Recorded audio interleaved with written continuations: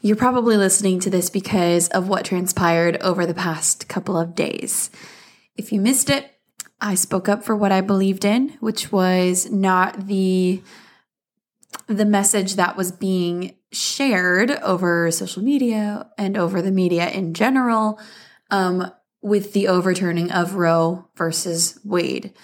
I have a pro-life stance. There are many reasons for that. I'm not going to dive into all of the reasons in this episode.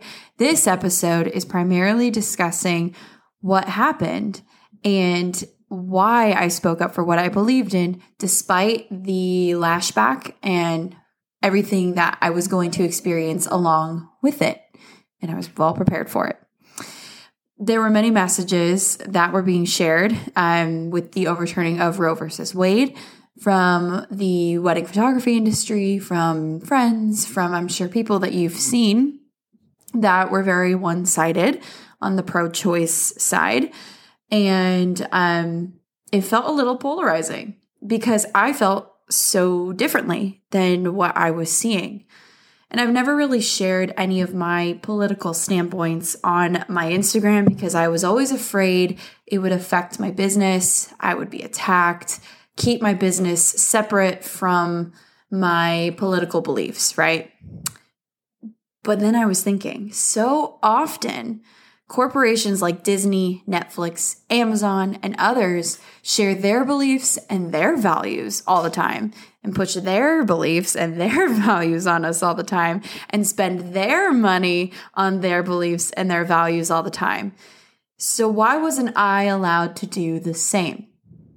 Unfortunately, this isn't the country I remember growing up in, where we would share something that someone else didn't believe in and we wouldn't get canceled for it because something like social media really didn't exist back when I was in high school. But nonetheless, it's definitely gotten worse. Cancel culture, I believe, to be extremely toxic, no matter what side you're on.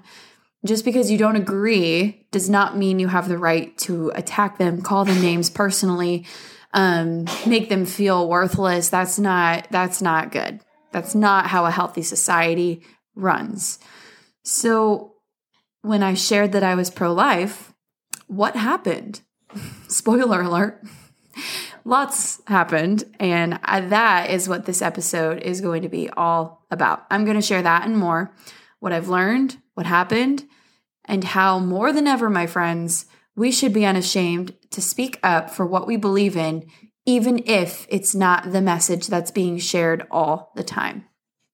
So before I kind of dive into this, the past 2 days have been completely exhausting. Actually not 3 days.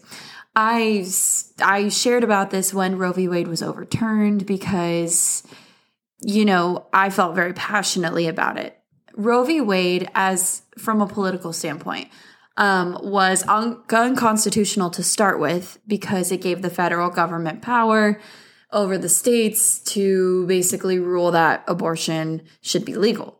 It took power away from the states, which is not how America was formed. The reason we have states is because of their own governance, right? We don't function under one specific government, which is the federal government. So elected representatives in the state now have the opportunity to dictate what happens in their state as being the elected officials that people vote for. So if you don't like the policies, vote differently, right? But the Roe v. Wade overturning has obviously received a lot of press, a lot of anger, a lot of protests, a lot of vandalism, a lot of riots, a lot of everything. And not all of them are riots, obviously. There's a lot of peaceful protests as well, which I support.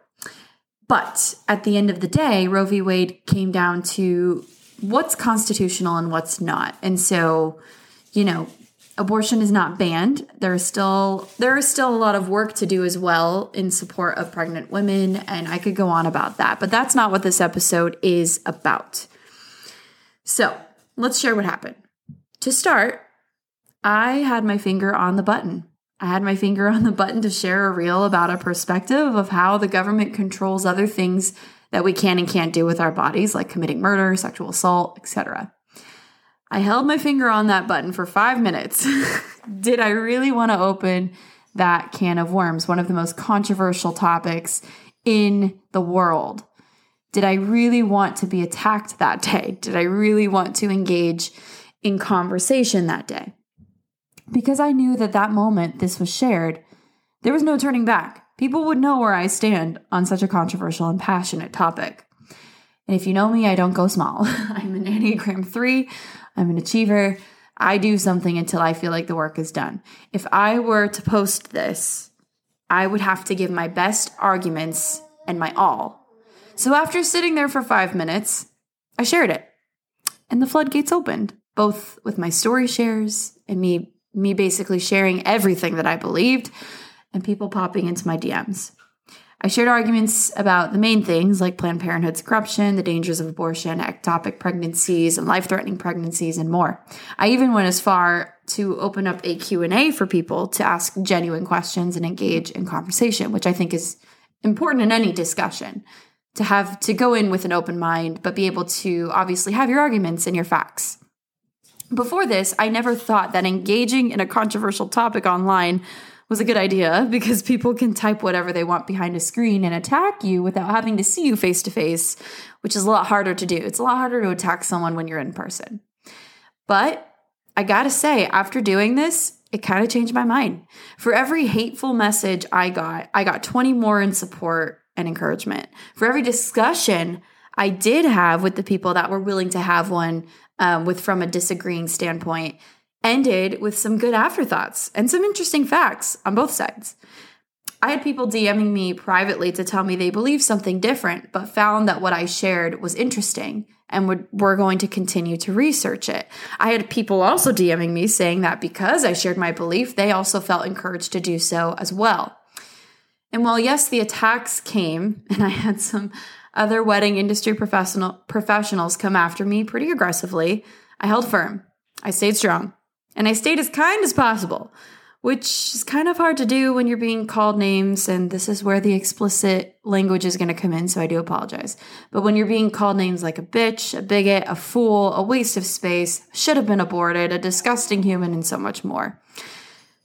Kill them with kindness, friends. It goes a lot farther than attacking back. But the conversations that were had, even with those who disagree, were really educational and I think enlightening to both me and the others who disagree. I definitely learned a lot of stuff as well, but I also learned why.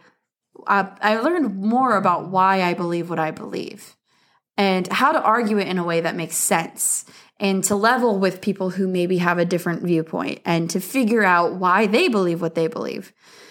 I'll tell you this though, 3 days of it nonstop, exhausting. It was the span, as I'm recording this, it's been 3 days. It was over the span of these 3 days of nonstop conversation, nonstop debating. But you know what? I saw change happen. And I don't mean the thousands of followers I lost, because that also happened, but because I knew that would happen. But I also saw people moved. People felt encouraged to share. People who were interested in what I had to say wanted to research more. So here's what I learned. Speaking up for what you believe in is so important right now. There is work behind the scenes that you will never see when you share something. And for sharing what you believe in, not everyone will admit to you the change they undergo or the perspective change that they have. But now more than ever, it's so important to speak up. It's important to stop any misinformation as well if you know for a fact that it's misinformation, and have your facts straight. One of those being like how abortion is a life-saving procedure. This is not the case because in situations where the mother's life is in danger, like an ectopic pregnancy, no law prevents that procedure from happening. Also, life-saving measures are in place for pregnancies that do become life-threatening, and no law prevents that as well. Abortion is the act of dismembering and stopping the life of a baby. It is not a life-saving procedure. Not removing the baby safely like you would in a miscarriage, right, if the baby passes, or if the mother's life is in danger, but wants to try and save both patients, it's different than an abortion. Trying to save both patients, mom and baby, is different than an abortion. In an abortion, a baby is killed, and that's it. in case you wanted to know what that argument was, we need to speak up and start these important conversations more, because right now our society is sharing a polarized message, one message, and no society historically has been shown to function properly in that way. That is not a healthy society. So friend, if you're listening to this, I encourage you to speak up. Be unashamed for what you believe. Know why you believe it, and be ready for what comes when you do share about it. But at the end of the day, I gotta ask you, what's scarier? Losing followers and business? Or what will happen if we don't speak up? I don't know about you, but I don't want to live in a country or a society that feels afraid to share another perspective or another point of view. I may not agree with what you have to say, but I want to live in a country where you're still able to say it and not have a lifestyle completely changed, disrupted, and destroyed because of it, right? And to anyone who's listening to this saying I shouldn't mix business with politics, I'm just going to remind you, there are so many other corporations that do this. Lastly, there are so many photographers in our industry that also shared their point of view. It's just not the one that you disagree with, right? They shared whatever, Michelle Obama's post that said she's so heartbroken, right? That's what everybody shared. That's what was circulating. So, that's where I stand. That's what's going on. And here's the next step. This conversation, I don't want it to end. I actually want to have someone who is pro-choice come on this podcast because, I could share my point of view, my arguments all day, but it's one-sided. I think it'd be really enlightening to hear both sides, right? And to hear maybe how to argue one side. So, sorry if you hear my baby in the background.